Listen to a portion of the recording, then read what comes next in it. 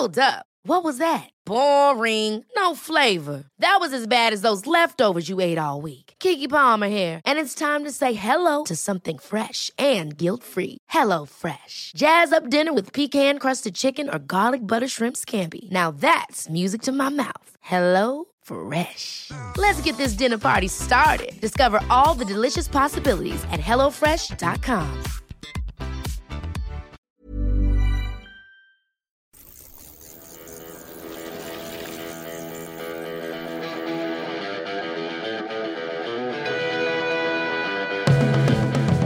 Welcome to the Value Weekend Show by Eurosport. Joined by Matt Stevens. Matt, how are you? I'm all right with the back of the car. You're in the front. Pete's in the left-hand side. What do you today's stage in, Matt? Were you trying to do the pod quicker, the intro quicker than let's yesterday? leave that in. Right, today's stage, Matt. Planche de Belleville, Super Belleville. Yeah. Stage 7 of the Tour de France. What do you make of it, Matthew? Well, again, it was super quick. We had a pretty solid break up the road, and it was heartbreak, wasn't it, for one rider, Lennart Kamna. Was it heartbreak? Yes, it was, because he got caught with 50 metres to go. So I would say that's heartbreak, Brad. Well, I thought they were always going to get caught at some point. Yeah, but he didn't, because he believed, didn't he, in himself, and that was. But I tell you what, it was spectacular watching it, wasn't it? It was a proper. Describe to us, Matt, where we watched the last 400 metres. Well, we were round about 800 metres to go, weren't we? Yes. We're just on the corner where it kicks up the Super Planche de Belleville, where it goes very, very steep. We're on this corner with a lot of gendarmes, with a lot of press. Multinational audience, weren't we? Yeah, we were watching a little television screen under a gazebo, and we saw the result there. And you could see the riders filing past us as well. So it was enormously atmospheric, glorious, sunny, hot day. And it was...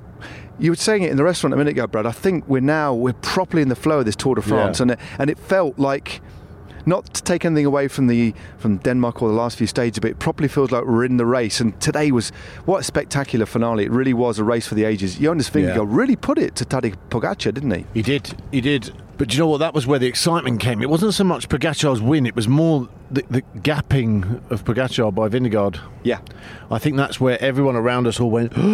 Yeah, because it was like, God, have we actually got a race on our hands this year? I think we have. In the mountains, you know, and as strong and as much as I've been singing to Pogacar's praises that the Tour's over and that, I don't think it's going to be as easy as maybe last year was. So it's going to be a great race when Vingegaard and those guys get into the high mountains. Roglic was actually good today. Yeah. I think this, do you know what I actually thought today? It's going to be quite good for the likes of Geraint Thomas and Roglic. Almost, see, there's your top four for me. Roglic, Vingegaard, Geraint, and of course Pogacar. Yeah. In obviously any order, but I reckon, you know, the elder statesmen Roglic and Thomas can almost hide a little bit, or they can have what's the right way of putting it? So you've got that battle between Vingegaard and Pogacar, and those two, because we're so focused on them, almost like, as we saw with Geraint today, without that pressure being on him, has ridden himself into third place overall. Yeah, and Roglic as well. I think it'd be the first tour that he's not had that sort of leader's mantle on his shoulder. It's almost been took off him, you know, without unintentionally, really, with the crashes he had the other day. But he was right there to the fore today. Yeah, he was. And without that pressure as the big leader, because everyone's focused on Roglic and Pogacar, he could have his best tour that he's ever had. Yeah, Pogacar won, didn't he? Same time as Vingegaard. Then he had Roglic third. Kemna held on for a very brave, bold fourth place, and then he had Geraint Thomas. And so the overall, when you look at it, just to finish off your point there, Brad, Pogacar, it's pretty tight still. Vingegaard only 35 seconds behind. Then Geraint, as you said, 110 is he? Yeah, he's at exactly 110. Adam Yates, 118. Yeah. David Gaudu, of course, we saw Thibaut Pinot drop away. Great to see the amount of support for Thibaut Pinot on the roads. But he got detached pretty early on the climb, didn't he? Pulled the pin, and I think he'll be an important lieutenant for Gaudu, but I think he might have an opportunity for a bit of freedom to focus on a stage win, to be perfectly honest with you. And then you've got Romain Bardet battling away. He looked really good, looked really sharp in 6th. And then Tom Pidcock, 7th. What a ride by the youngster from Yorkshire. 135. He was hanging right at the back. He was wearing the white jersey. lot of people forgot about him today, but he's wearing the white jersey, keeping that warm for Pogacar. But I think that's a sensational ride. Amazing. Would it be amazing if he could finish top 10 in his first Tour de France? Yeah.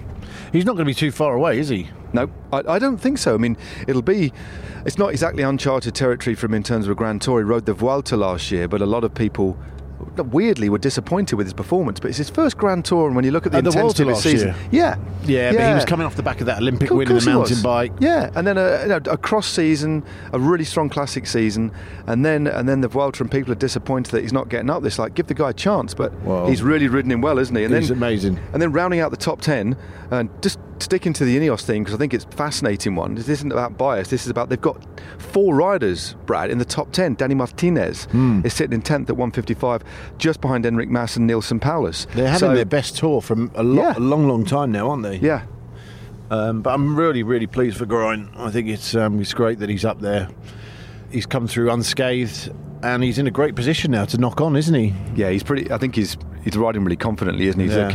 He's never looked in too much difficulty. But one point I want to not pick up on, just tackle you on, Brad, was we were talking just before we did our little bit to camera as the riders were still rolling past, and you were saying that maybe a few years ago we'd have seen Tadej Pogacar give that to Vingegaard, perhaps, or even just let Kemna take the win, but there was nothing was given. There's no gifts at all. To coin the Armstrong phrase from nearly 20 years ago now, there's no gifts. That was an all-out war, wasn't it, on that climb? Yeah, I mean, it's just there was always a gentleman's agreement, or an unwritten gentleman's agreement, that you're in the yellow jersey, you don't win the stage, or if you're about to take the yellow jersey, you don't win the stage, and I think that I've noticed more than ever has gone out the window now, really. That sort of, I mean, not that it should be an unwritten rule. I'm not saying for 1 minute that should be the case. I think that's what cycling is about. It's about trying to win, and and I think it's almost.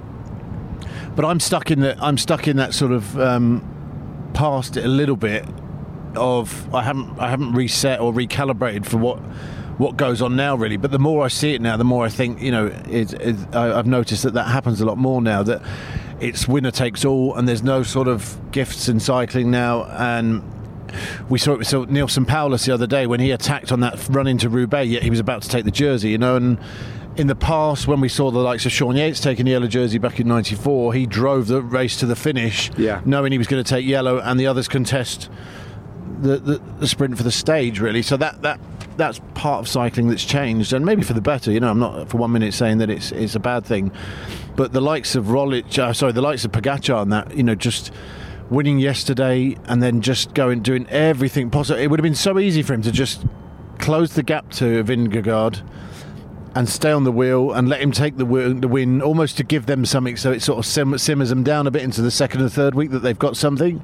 I don't think that enters his mind, Pogacar. I think he's just, he's such a racer, and if anything now, that disillusionment that Vingegaard will have of him coming over the top, if you like, and how can we beat this guy? It's the fear factor that he's putting amongst everyone else in the peloton now. It's great. Yeah, he's riding in I put the question to him, you're almost cannibalistic in the way that you're riding this race. I saw that on the telly, man. But he did say that he today.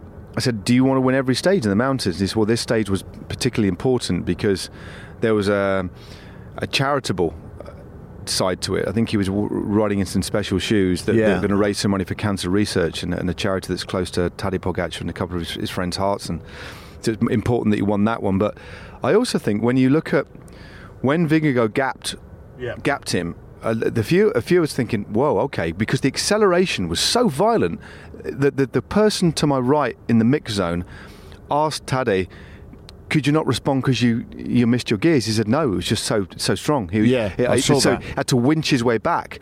So, and I think in that situation, that was man against man. It was basically, I'm going to show you, I think I'm the strongest. And he managed to bring him back, but to give him the victory then would have been giving too much to him. But also, I think Vingegaard can take a lot from that, because it shows that Pogacar fears him. I think that bringing him back and rolling him on the line is actually a mark of respect. I think it's less respectful to give somebody the stage, because it's like, I'm giving you that because I'm more superior than you. But no, I'm going to fight you to the very line here because I'm afraid of you, and I don't know how this Tour de France is going to end up. Look at poor old Roglic the other day, lost 2.5 minutes. Yeah, you know that the sport, what it's like, Brad. It can turn on a sixpence. It can. A touch of wheels, you're down, and then the race has changed. So another 4 seconds time bonus for Tadej Pogacar, as well as that stage win that he wanted, is important. And I think what it suggests strongly is that he really, really respects Vingegaard. And again, he said on the interviews that he thinks Vingegaard is the best climber in the world. Yeah. So I think there's a lot of respect between those two. But when there's respect, you don't give anybody a win if you're just going to go to the line and try and beat them. Yeah. And I really love that.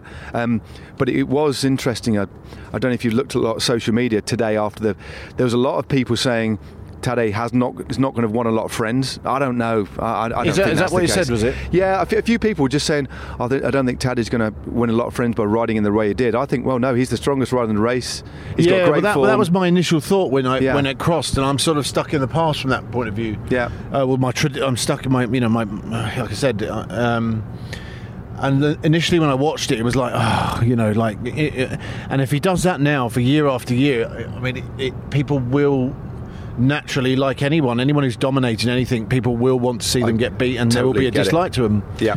So that's my only worry for him, and it's a natural thing for people that are dominant, that take every little last crumb of success. Well, Merckx did it, didn't he? It's a very, very different area, but that was where the cannibal things come from. But I think that's it's an enormously valid point, because Tadej Pogacar is young. He's signed with UAE till I think it's 2026, maybe even 2027, one of the longest contracts in the sport at the moment. And he is well respected, but there's going to be times in a race when UAE, for example, when he's in the jersey, could bring a break back and he could win. Yeah. But there's also going to be times where, like, lads, we need to let another team win here. Not let them win, but we don't need to ride as hard. We can still do a GC battle, but the break can take the stage. Well, they're going to need to do that, and I'm sure they will. Yeah, there was I didn't see the incident, but Doug, our producer, mentioned it to me during the stage. He wasn't sure quite what had happened, but there was a shot where Woods was coming back from the break. Yep. And as he came back, Luke Rowe said something to him, and then Woods rode back up to Luke Rowe, and then there was a bit of a chat going on. And I don't quite know whether it was all in, something said in friendliness or what, but there was some sort of insinuation that maybe that Luke Rowe had said something to him, because apparently he was one of the producer said to me on the ears afterwards. He was one of the last ones to attack and restarted the race again. Right. When he didn't need to get across the break. And so then when he came out of the break, there was some suggestion that maybe Luke Rowe said something along the lines. Clearly, we're purely speculating here that, that was worth it then, mate, Right, okay. So that obviously it goes back to what you're saying there, that UAE have to be careful that they're not kind of, forming too many enemies within the peloton. I think there was, although UAE took up the slack again and chased, when you look at the last 30 Ks, there were a lot of teams. Movistar were riding hard because Enric Mas is their GC guy. He did a pretty solid ride, is now inside the top 10, so they were riding, and Ineos were riding as well. More for getting, I think, everybody in position, and I think they thought that Adam or that Geraint might have been able to win the stage, but I thought it was it was great riding. Good to see the riders like Simon Geschke, who's had a really problematic few 3 years. He's a stage winner in the Tour back in 2016, a really likeable character in the peloton, and he got the best, the most aggressive rider, which I think was really deserved. But we like to see breaks succeeding, but on this occasion, I think there was a particular importance to Tadej Pogacar, and that's why his team never let that break get too much, and it was always going to come back. Although, again, hats off to Bora, hats off to Kemna, because that was some ride. Yeah. But interestingly, just from a Bora perspective, Kemna, good ride, fourth, clearly an exceptionally gifted bike rider, but Vlasov lost a fair bit of time today, didn't he? Which to me, Brad, was a big surprise. Yeah, especially with how well he rode yesterday when he got back on, having changed his bike. Yeah. The other one today I was a bit surprised about was Jakob Fortang from Denmark. Yeah. Because apparently there was some talk that he was coming into this race in one of the best shape he's been in. Yeah. I heard Nicholas Roach say that on the world feed. Yeah, he was He was dropped from the. I think Chris Froome finished in front of. I think approximately, without having the results to hand, I think that Fuglsang lost 5 minutes, 5.5 minutes, and Chris Froome lost about 3.5 minutes. Yeah. So not a bad ride at all from the 4-time champion. No. And just good to see him in reasonable shape. But yeah, that's a surprise for Fuglsang. But again, I guess, because they've already got that stage win from Clarkey the other day, Fuglsang, I think, is more than capable, and Woods, of maybe just targeting another stage in the mountains now and really looking at and honing it and riding certain stages almost like a single day now. Yeah. Because I think their overall hopes are gone now. Yeah, I think you're right.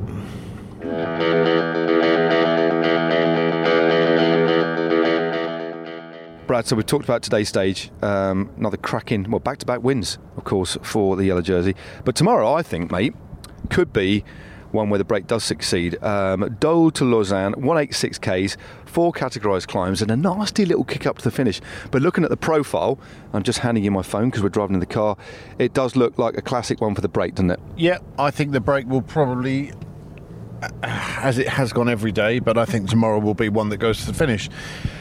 We have a clear established GC now. I think everyone's had the first bites of the cherry this week, and I think there'll be a big race to get in the break for the first hour, and then I think we could see something like a 15-16 man break going, and everyone being represented and happy, and that going away to the finish, because the day after that, of course, we contend we've got the stage to Châtel, which again is another tough finish, long climb at the finish, and then we've got a rest day really. So tomorrow is another day where, a little bit like yesterday, it could go either way.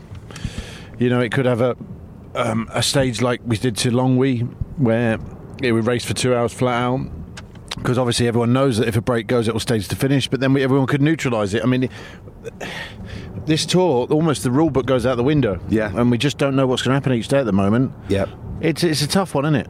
Yeah, I think I agree. I think tomorrow will be one for the break, Brad. I really do. Looking at the profile, and also, like you said, looking at the stage afterwards, could be another GC day. Now, although saying tomorrow, I think actually I'm going to stick my neck out. I think the break will stay away. Yeah. But I still think that climb at the end, it's a nasty one. You've got these. It's a climb about 4 or 5 k's long. Only averages 7%, but within that is a descent and a section of 12%. And so we could see just a few seconds here and there being gained or lost by some of the GC contenders, just to give us a little bit more of an established GC ahead of the stage that you just talked about. Then we've got the rest day, and then we've got 2 of the most epic stages of the tour to come, haven't we? Do you know what's interesting though, actually, Matt, is for the likes of Fabio Jakobsen, Glenn Groenewegen and these guys, I had a look through the book, and I don't think there's another sprint stage till we get to Paris now. I think there's maybe one, which is that's maybe a one as well. No. I mean that's a tough tour, isn't it? Oh, totally. I think before we came to the tour, there was only 6 nailed-on sprint stages, and they're primarily behind us. So yeah, it's now a battle of survival, especially for those contending for the green jersey. Although, barring accidents, I think it's fair to say that Wout van Aert has got that done and dusted with an unassailable lead. But you're quite right; they've now got a tough 9 or 10 days just to get through this race before there's another opportunity. Yeah, you're quite right. Yeah. Quick yop up there, Matt. Yep. So we stopped off in a big Leclerc today in a place called Poussy. And did you get your yop strategy right, Brad? Because I've got a yop and I'm going to have it in my hotel room for a sort of late pudding, because we've had a steak at a Buffalo Grill. I've just opened another one actually, Matt. But you did. Was it a mistake? Because you had a yop. I had a litre of yop before your meal. So talk us through how that made you feel during the meal, because you had carpaccio as well to get in the mix. Explain I had a litre of yop. Explain your thinking. I had a smoky carpaccio. Yep. And then I had a kilo of Côte de Boeuf. That's a lot of food. And a salad. And a salad. and 2 Coke Zeros. And a glass of wine. And a bread roll. And I've got in the car and opened another litre of yop, and I'm halfway through it. I think you might. I mean, I think I might be sick tonight, or the world might fall out of my arse. That was a nice edit point there, wasn't it?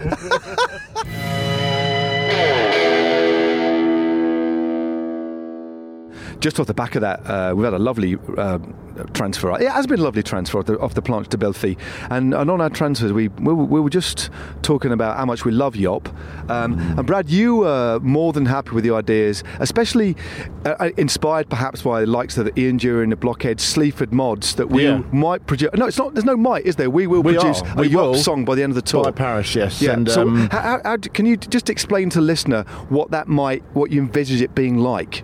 Very Sleaford mods-ish. Yep. Sort of a fast beat track behind it. Or an Ian Dury, Reasons to Be Cheerful type track. Yeah. So yeah, I mean, it's a bit like, I don't know. I mean, there's many different forms it can take, Matt. Yeah. Yeah, something like that with a Yop, strawberry, coconut, peach, music for the masses, etc. Oh, we're kind of heading something down like that. That was just a sample. That was just an idea. That was a rough working cut. Yeah. Thanks for listening. Cheers. All the best.